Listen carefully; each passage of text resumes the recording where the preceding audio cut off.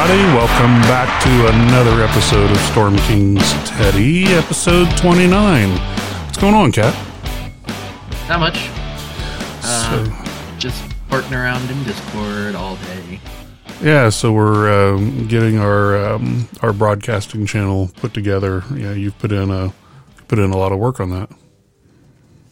I've just gotten in the guts and make everything work. You did like half of the work by creating the channels and naming everything. So that alone is a feat, but I was just getting in the nitty-gritty of everything. So, I've been kind of going through, I think you have too, just cleaning up a lot of our Discords. Yeah. I had like 20 something, and I think I'm down to like 7. 1, 2, 3, 4, 5, 6. So I have 6 as well. My criteria was basically which ones do I use at least on a weekly basis, and I got rid of the others. I had a folder of Discord servers, and there was probably at least 12 in there that I was in, and some of them I was in for like emojis or stickers or whatever, but I never like actually visited the server itself proper. So like that folder was just like, why do I have this still? Yeah, and mine was just becoming a headache to look at. I had already moved all the ones I cared anything about up to the top, and so anyway, kind of been moving over our other 5th edition D&D game, and then the podcasting stuff. Yep. So anyway, session 29 last night. What'd you think?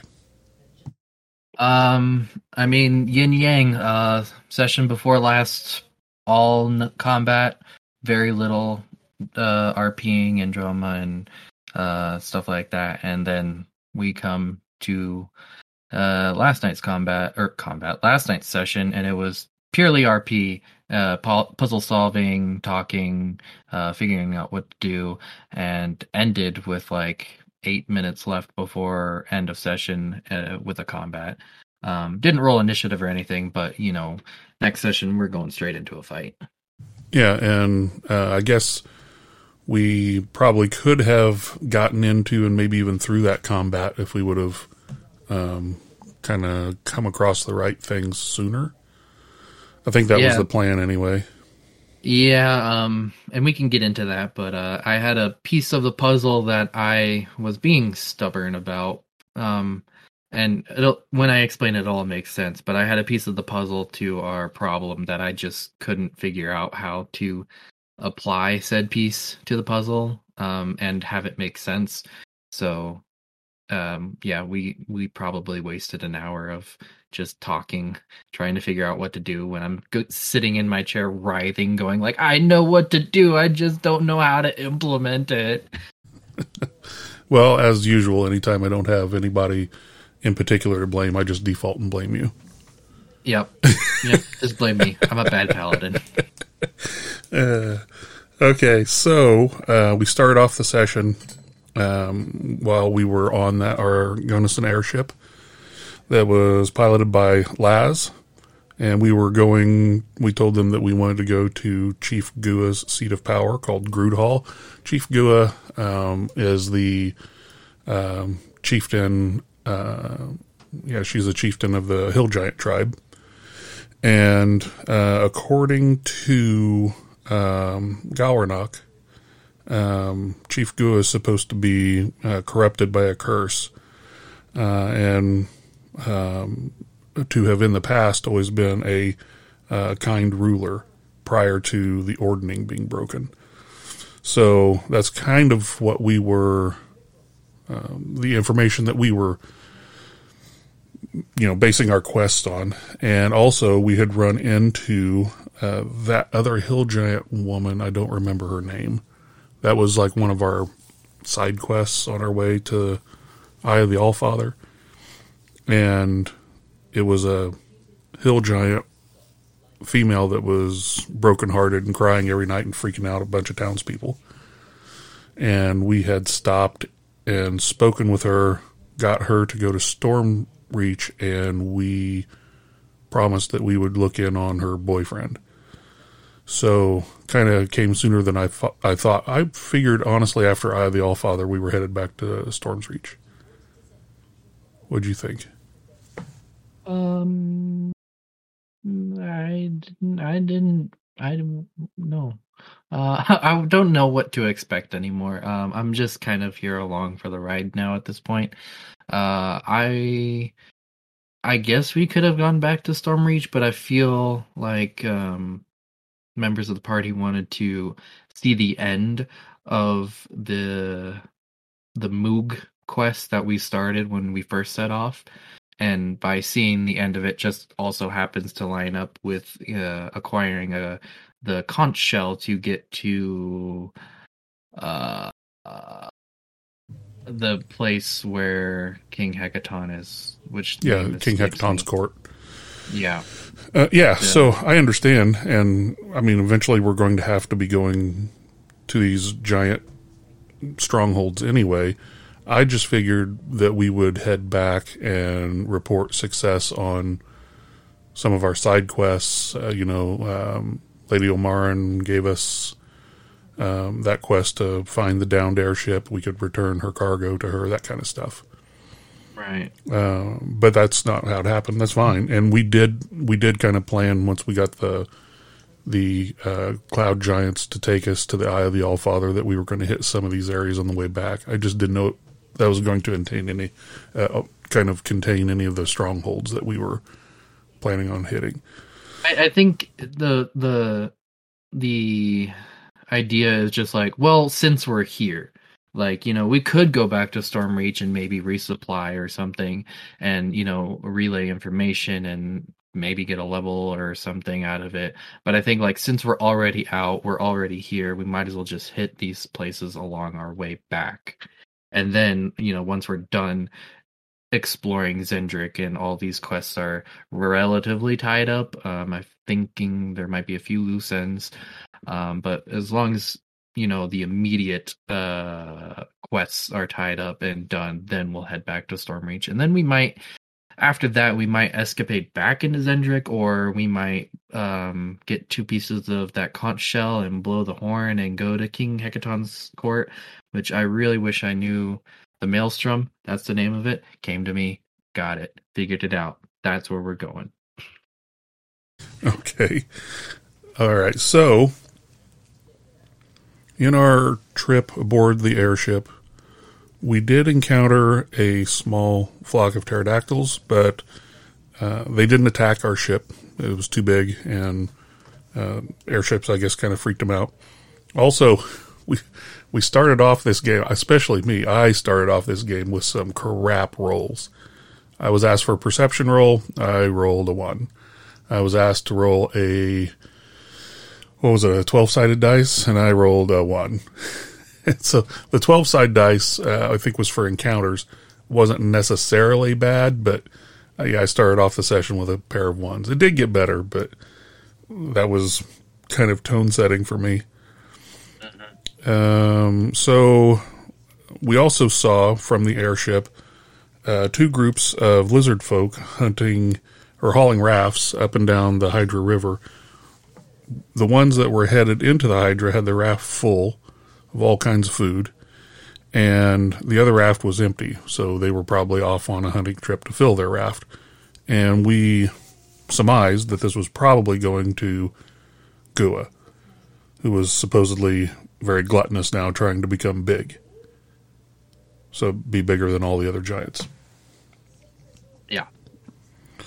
And we discussed for several minutes the merits of going down and interacting with the lizard folk. What was your take on that? I was more or less kind of like, just leave them be. I didn't necessarily see any benefit. Not trying to be like selfish or whatever, be like, I'm only doing things that benefit me, but I didn't really see no gain to encountering these lizard folk. Like, maybe we could have like freed them, or from hauling this food tribute to Gua, but then if we did that, you would probably incur the wrath of Gua, and then there might be more problems than what it was worth. So I was kind of like, okay, stuff's happening. Greater emotions are in play, and that I don't know about. So I was more of just kind of like leave them be. If I did think of a use for them, and if it was like we needed to sneak into Groothog, um, we probably could like hop on their barge and sneak in that way and like be smuggled ourselves in. I explained it as like a reverse Hobbit of entering the prison via barrels instead of leaving the prison via barrels. Ride the barrels in instead of out. Yeah. Yeah. So I was like, well, we could use them for that, but I again, we were talking and we had multiple ways of approaching Groothog. It was just like the problem we were encountering was, well, once we're in, what do we do then? And that's where you came in. Well, sort of. I did devise a plan, and that we knew that the reason that Chief Gua, the reason she was eating so much was to become big, but not necessarily. It was never strong. It's just big. I have to get big, and so my idea was to trick her into allowing me to cast a spell on her, getting close enough to touch her and do a remove curse. And in which case, if this was a curse, it would be broken. So there were a few things to this. The first thing is I had to be able to get close enough and touch her without a bunch of hill giants tearing me apart. The second thing was, if this curse was being caused by a magic item, I wanted to make sure that she was devoid of all of those when I cast remove curse on her, because it will break your I don't want to say attunement, but if an item that you have is cursed and you cast remove curse on the person, it allows them to set it aside instead of always keeping it with them. So I need to get her to let me touch her for a spell. I needed to make sure that all of her magic items were not on her, so they wouldn't immediately gain control again. And I needed to do it in such a way that she thought she was going to get stronger, because that's what, not necessarily bigger, but stronger. So my idea was to take Mask and ask them to become something small, and they chose a halfling. And then after I cast a spell, Faker, they would then change into something large like a Goliath. And the way that I would demonstrate their newfound strength was with our rod of immovability. I would stick it in the ground and ask one of the giants to try and lift it. And once they couldn't lift it, and none of us could either, then cast my fake spell on Mask. They would transform into the Goliath, then deactivate the rod and be able to lift it. So, and I also had to make sure that I couldn't be held hostage to do it more than my demonstration time and one more time. So to that end, I just used my water skin, and I drank half of it before performing this on Mask. So I'm a little ahead of myself. We set ourselves down a little northeast of the structure, and we walked in. And we saw Rook, and that I think it's Hruk. Rook. Yeah, it's an. He starts with an H. Okay, and Rook was the boyfriend that the hill giant female had been crying over. And once we told, also he has 11 toes. Once we told him why we were here to make Gua more powerful, he told us to go away. Yeah. Like, he didn't want that. So what do you think was going on inside the giant ranks? I don't know. y'all had me initiate the conversation with the Giants, and I am not a good face of the party, even though I have built the character to be a good face of the party. I don't think I'm nearly as good as Lars, though. But y'all kind of made me do the talking, and I kind of stumbled over my words because I was panicking and didn't know what to say. And I opened up with like, we gift for Gua, and then you and Winifred both were just like, well, that makes it sound like we are the food for Yes. Gua, and I'm like, shit. I'm like, you're right. I didn't mean that. Like, we're not the food. Like, I'm like, we bring gift for Gua. So I was just fumbling over my words. So I was just like, please, someone else take over. I don't like talking to NPCs. And that was actually a fun part of this. Was the hill giants are not what you would call the sharpest knife in the drawer, and so our speech patterns had to, if we used a 4-syllable word, they were scratching their heads and trying to figure out if we just insulted them. So we had to talk in very basic speech. So that was kind of fun. And Teddy was, I think he was really great with the with Hruk. I was RPing him, and like when we said we wanted to make Ghoul bigger, he's just like, no, go away. Just go away. Go. And it was great. And, I really enjoyed that. But yeah, what was the original question? Just what you thought of the hill giants when they tried to send us away from making their chieftain more powerful. I mean, if it was a different hill giant that we encountered other than Hruk, it would be like, why are you sending us away? But the fact that Hruk was what I'm assuming is a forced boyfriend, and he doesn't want to be there, kind of thing. It made it be. It was a funny encounter. He's just like, oh, go away, like don't make her big. And he just wanted us. He just wanted nothing to do with it.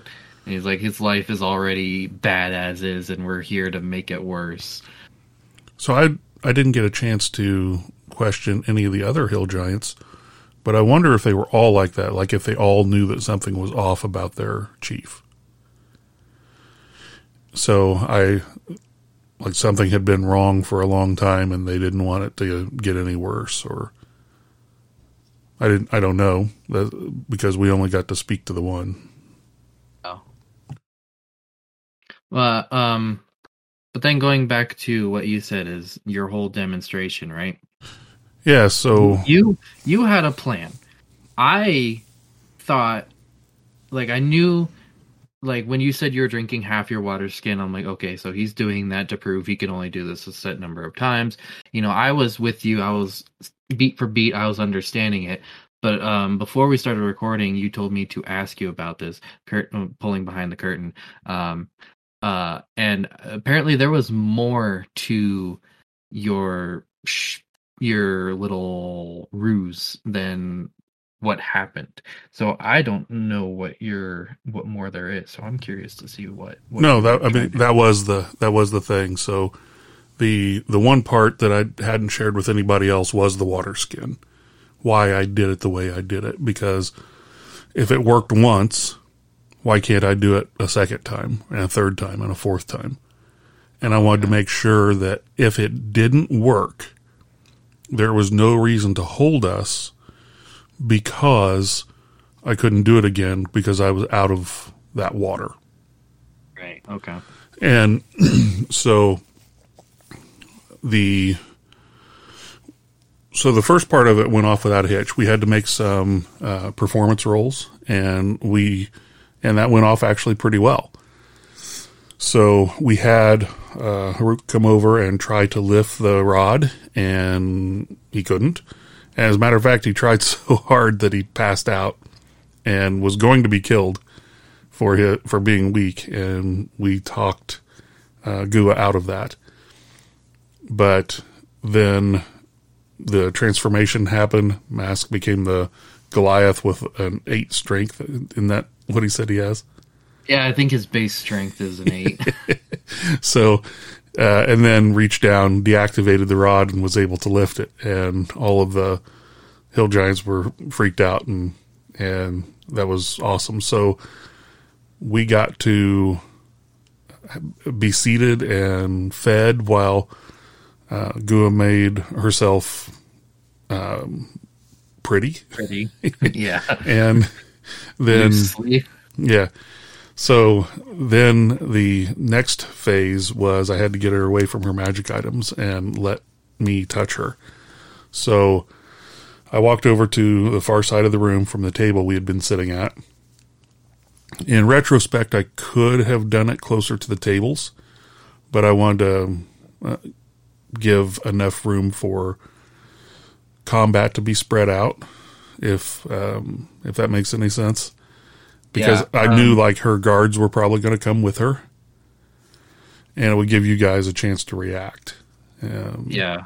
While you're setting this up, I think most of us, or at least what I was doing, was moving into position for like ranges on certain spells, because I saw a lot of rulers come out from a lot of characters, and it was around like 60 to like 90 feet or something. At least that's what I was doing. I was positioning myself to do like 30 feet within players and like 60 feet within others. So like if I had to move, I would be within range of certain spells. So Lars, while we were eating, gave me the piece of the puzzle that I needed in order to completely pull this off. Lars cast Detect Magic and walked up to Gua's throne and found out that the magic items that she had on her were a crown, which was like an old well sitting on top of her head, with the bucket draw and everything. It was just sitting up there on top of her head. That was magic. And it had summoning magic, I think. Conjuring. And then the sword and her club were enchanted. She had a sword piercing through her nose. And her club was called something Bopper? Noggin Bopper. Noggin Bopper, yeah. That was magical. And the other thing was her throne. It was a giant-ass wagon that she was sitting on, and it had several different overlapping enchantments on it. So I needed to make sure that she got all of those. She was away from all of those. So I told her that she had to come before me, like Mask had done, with no magical items. And she says no. And I'm like, okay, well, it won't work if you don't divest yourself of your magic items. So I'm sorry I wasted your time. And I started to walk off. And she wasn't having it. So she finally agreed to come before me without her magical items and allow me to work the spell on her. So I did the same thing, stuck the rod into the ground, hit the trigger, and asked her to actually try to lift it. And she couldn't even stand on her own. So it was just like flopping around on the ground like Jabba the Hutt. And then grabbed it and tried to lift it. Couldn't. Although she actually got a roll. The other hill giant didn't. So the DC on this was a 30, which basically means that I guess if she would have rolled well enough, she could have actually hit a 30. Maybe. I think out of character, Mask was saying like hill giants get like a +5 at best to their strength. So even if they did crit, it would still be coming up short of 30. But then again, Gua was the chieftain. Physically, yeah, she's a chieftain, so she might have bigger modifiers, and she herself was like twice the size of of the other hill giants, so that could have gone into effect as well. Yeah, so that's what I was thinking too. So then, but she was unable to lift it, and I said, okay, so now I will. And so I drank the other half of my water, and cast Remove Curse and touched her, and nothing happened. And except for the fact that she said that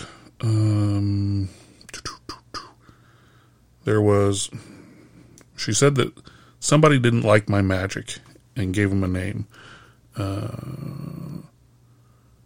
Roa. Roa, yeah. Didn't like my magic. And I'm like, I'm sorry, who's that? And explained that that was the goddess of the giants, that was kind of nature type goddess. Everything is Roa, like the force kind of thing. And there was a whole big long discussion about that. But essentially, what I got out of that was that, so not a direct curse like we thought, or at least like I thought going in, and because it didn't break. And then they took the chieftain back to the throne. All the magic was reacquired, and I'm like, well, crap. That's all I had. I have no idea now what to do. And so this is where we started trying to parse out, and we probably went through this for, I don't know, an hour and a half. Yeah. Trying to parse out what we could do from here and what was actually affecting Gua, that sort of thing. So I'll let you go from there. Yeah. One thing I want to add is there was also a sleight of hand mage hand from Portia in case the remove curse on Gua failed, and that the whole thing about the sleight of hand mage hand was to press the button and make it assume like she was still lifting the rod, like the spell worked, even though the actual spell didn't. And that went off really well. Yes. She was able to mage hand the button or the activator on the rod, and so the second time that Gua tried to pick it up, she was able to. So, hey, success, my big magic worked. Right. So, around this time, last night, I feel like I threw Teddy under the bus, which wasn't my intent. So I'll explain my thoughts and what happened now. So around this time, remove curse went off, nothing happened.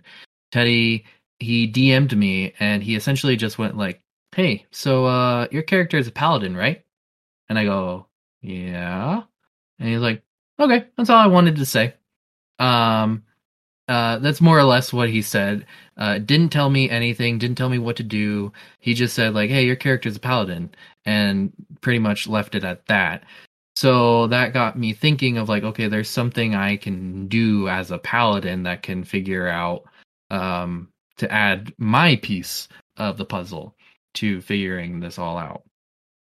So there's not much I can do at a level 3 paladin, so it wasn't very hard to figure out that I needed to divine sense to figure out what was going on, or at least put us on the right track to figure out what's going on. The problem is I misunderstood how divine sense works entirely. Excuse me. I have used it previously as like a locator for celestial fiends and undeads, as like is there any of those three in the area, and if it's a named fiend like Strahd, as it says in the example, like I know the presence is there, but I can't identify them. So I thought it just worked as like, hey, these targets, they're here, there's this number, and there's also a greater presence. Apparently, it also works on like curses and whatnot, and it also can be a detection for consecrated or desecrated grounds. And I had sensed when I cast the remove curse that there was desecration. Right. So I was very focused on the second part of divine sense, on the consecrated and desecrated item or land. So I spent at least half of an hour just trying to figure out like how divine sense works, when to use the divine sense, and like getting more definitions of consecrated and desecrated, and and the reason why I'm doing this is because I didn't want to metagame it. Teddy's like, hey, you're a paladin, this might help you.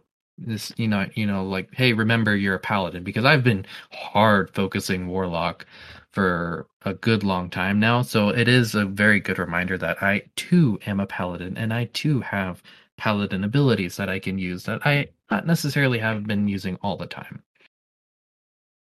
But again, I was focused on the consecration or the desecration of a object or place, and the reason why I didn't just divine sense right off the rip is because out of character I knew what to do, but in character Tabane had no idea, or at least Tabane wouldn't have divine sensed for that reason. So I had to find an in-game, in-character reason for Tabane to divine sense, to figure out, to place my piece of the puzzle. So like I said, I was looking at consecration, desecration, trying to figure out what those means, what they do. I found nothing, nowhere fast. So I'm like, all right, let's take a step back. Let's find a reason. In the first half, the celestial fiends are undeads. Let's find a reason why she would divine sense for one of those creatures in this area. Not really going to suspect any celestials where we're at, so kind of cross that off. Undead, maybe, but there wasn't really, other than like the bones from like Gua eating like a pig or a sheep, or there wasn't really like piles of bones that could be reanimated by a necromancer, or it didn't look like the hill giants were zombified or like they were dead and brought back to life. So I'm like, okay, it can't really be undead either. So that just leaves me with fiends. So I went down a whole rabbit hole of fiends, of like why what fiends are, what they can do, and that got me on the correct path to where I eventually did divine sense. But to get there, I'm like, okay, what's a fiend? And I figured out that a Kuwari is, I think, a type of fiend. I think they're special to Eberron, so technically they're not. But outside of Eberron, a Kuwari, I think, is considered a demon, which is a fiend. But doesn't matter. I ended up to the conclusion of a Kuwari.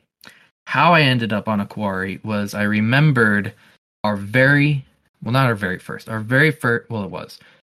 first dungeon crawl in the hole, and we ended up fighting Steeljack. Someone who wasn't supposed to be nice, wasn't acting who they were, and we fought him. And at the end, a Kuwari was expelled from him, or a Kuwari came out of him and ran away. So I'm like, okay, that ties up, like a Kuwari can possess an NPC. So I'm like, maybe a Kuwari is possessing Chief Gua, and that's why she's acting different or strange in her actions. And what really solidified the deal is you guys were talking about Roa, and how this Roa person was talking to Gua, and Gua was saying Roa doesn't like this, or Roa this, and Roa that. So when I came to that point, I asked the party to recap me on what you guys found out about Roa, because I wasn't listening. I was hard focused on trying to find a reason to divine sense. So I knew we were talking about Roa, but I didn't know what we learned about Roa. And so with the combinations of the party suspecting this Roa person is the instigator behind Chief Gua, and the reason why she might be acting different, I'm like, okay, this Roa is an impersonator. And it potentially could be a Kuwari. So then I asked Teddy, I explained this all out to the team, talking my thoughts out loud as I am now. And the big question for me was, is a Kuwari considered a fiend? Because if it wasn't considered a fiend, then I would be at square one again, and I'd be like, well, can't divine sense anymore because it's not considered a fiend. But thankfully, Teddy said, technically a Kuwari is considered a fiend because I have Smiter of Nightmares, thereby allowing me to divine sense. And once I did, I saw there was indeed a Kuwari in the well, from on top of Chief Gua. So I'm like, perfect, cool. I did it. I found it in-game, in-character reason to divine sense, and I didn't metagame it, and probably wasted an hour of everyone's time. Yeah, but you came across it the right way. Yes, and to me, that's what was important. Is I feel so bad because we could have had this encounter an hour ago, but I'm like, I can't metagame it. I need to find a reason why she would do this. So then, after you detected the Kuwari, a Dispel Magic got cast on the well. Because we surmised that it was the way that the Kuwari was moving back and forth between its plane and this one. And was that Lars? Yeah. I think the idea, almost up to this point, I think again, I wasn't really paying attention because I was so focused on how to divine sense that I literally did not catch I was like a 0.25% tuned in to what was happening. So like I was there, I heard keywords and I knew relatively what was going on, but I still had no idea what was going on. But to my understanding is I think the idea was to wait for nightfall and then we do something to that's where I fell off. I'm like, I knew we were waiting to nightfall and we were doing something to Gua to try and remove this imposed curse to her. Well, but what ended up happening was Lars was like, I'm gonna perform a song for her, and I think the intent was to like maybe do like a lullaby and like sing her to bed so he had access to her at night. But I think you or Mask threw out the idea of just like, well, since you're doing a performance, why don't you sneak a dispel magic and just dispel the well while you're at it? I don't remember which of us suggested that, but that is what Lars ended up doing. It was a high enough level spell, though, that they had to make a roll and just made it with some self-given bonuses added in. Yeah, a couple inspirations and a racial feature, I believe.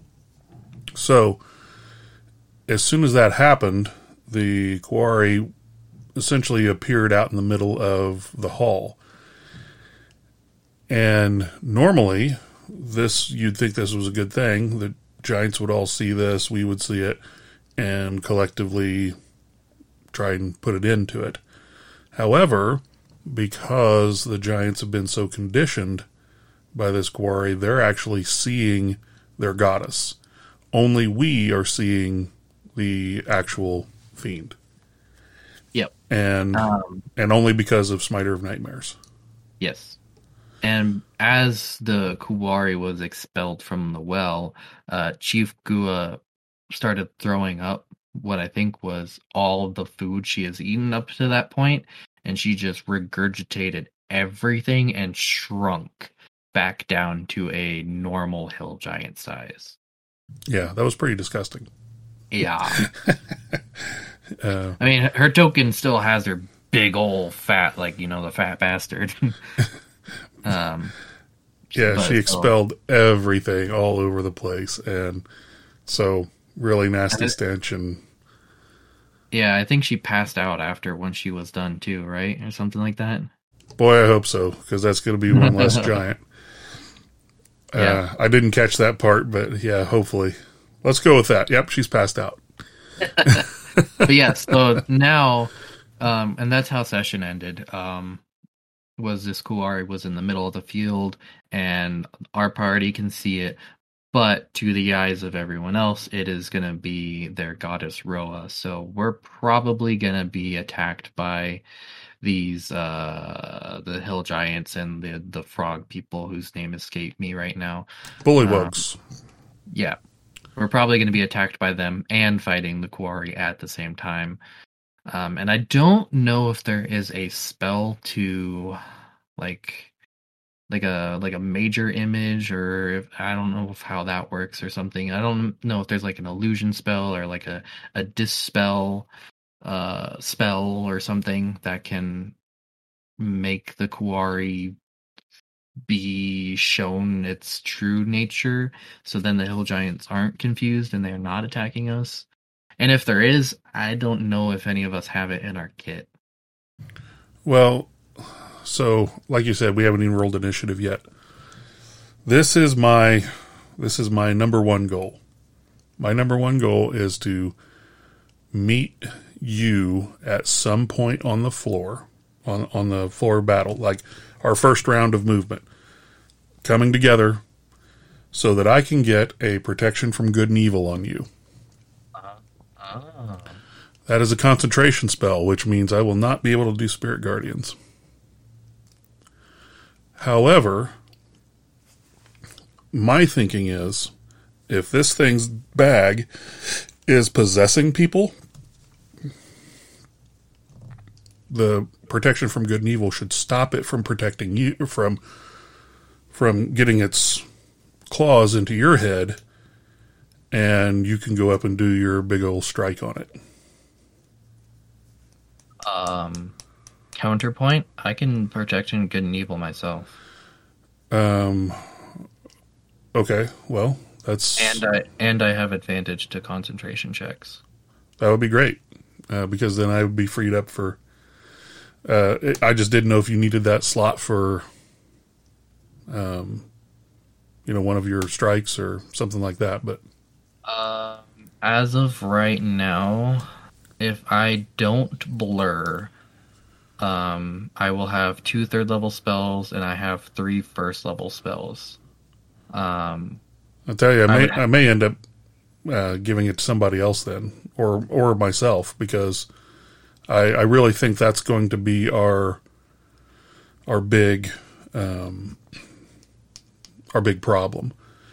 Right. I mean, I have no idea what this thing can do, but obviously it controlled Steeljack, it controlled this giant. Why can't it control somebody else? Right. So, but going back to my spells, is technically I have a first level spell I can use, for whatever, like a shield or a duel or something. But the rest I would need for a proper Epsilon strike. Like I can do my Eldritch Smite and then do a first level Divine Smite. But technically I don't have to expend that first level spell for an additional 2d8 for a Divine Smite. I really need those. I can only do my Eldritch Smite at 3rd level because those are my Warlock spell slots, and they require Warlock spell slots. So I don't have to add on any more Divine Smites, but, if this thing needs to die, and we really do need it to die, I probably will be expending some spell slots anyways. So, anyway, that was just my idea, is to get you to the big bad so that you and Smiter of Nightmares could take care of business. And it's a good idea, because I am 40 feet away from the quarry, so turn 1, I couldn't run up and smack this thing immediately anyways. I would have to action dash to get within melee range, or hold my reaction as a melee action and attack that way, like let it come like at least 5 or 10 feet to me.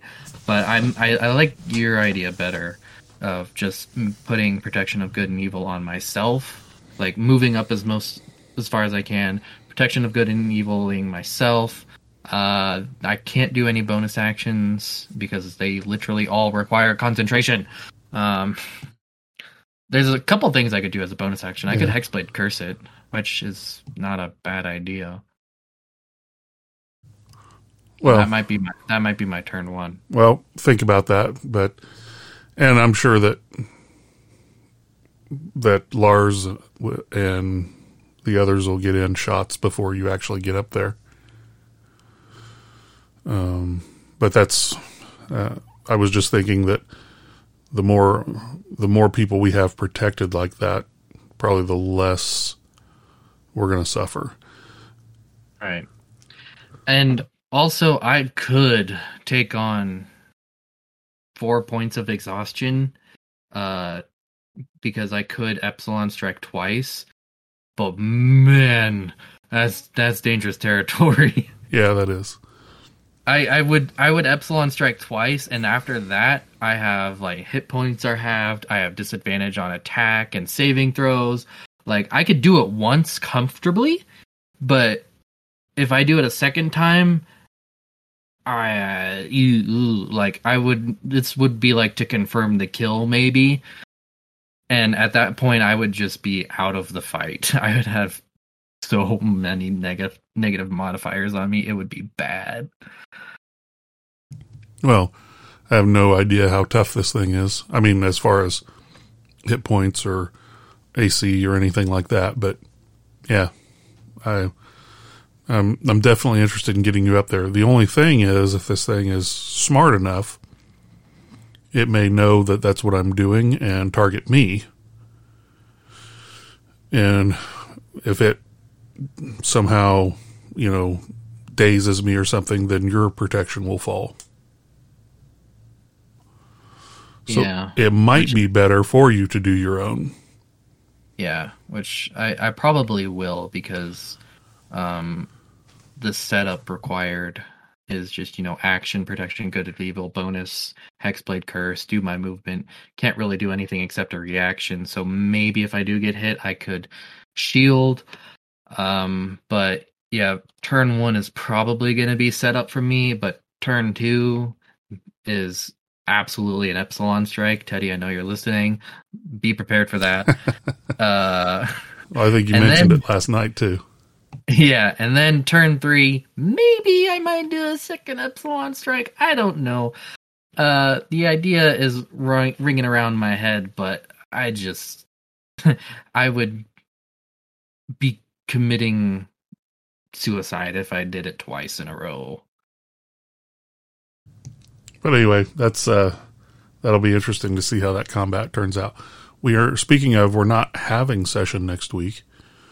Yes. That's right. So Teddy is taking some time, and so we will be reconvening the Sunday after and see how this battle turns out.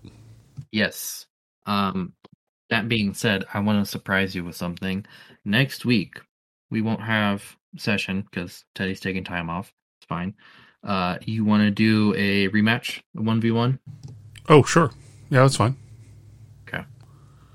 I still fully expect to lose, but this time I may have something different. I don't know.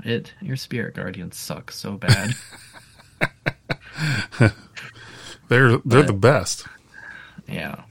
So we can do like a mock battle again, like we did ages ago. Yeah, that'd be fine. Okay. Well, I have anything else for us? No. All right. Well, then, if that's the case, then I'll just say thanks again for making the time. Also, for all the work you're putting in on the server, man. It's awesome. It's fun. I enjoy this kind of stuff. I don't know why I do what I do. Everybody's got their thing. So, all right. Well, until we get to talk again and have our next session, we'll be talking to you later. Bye.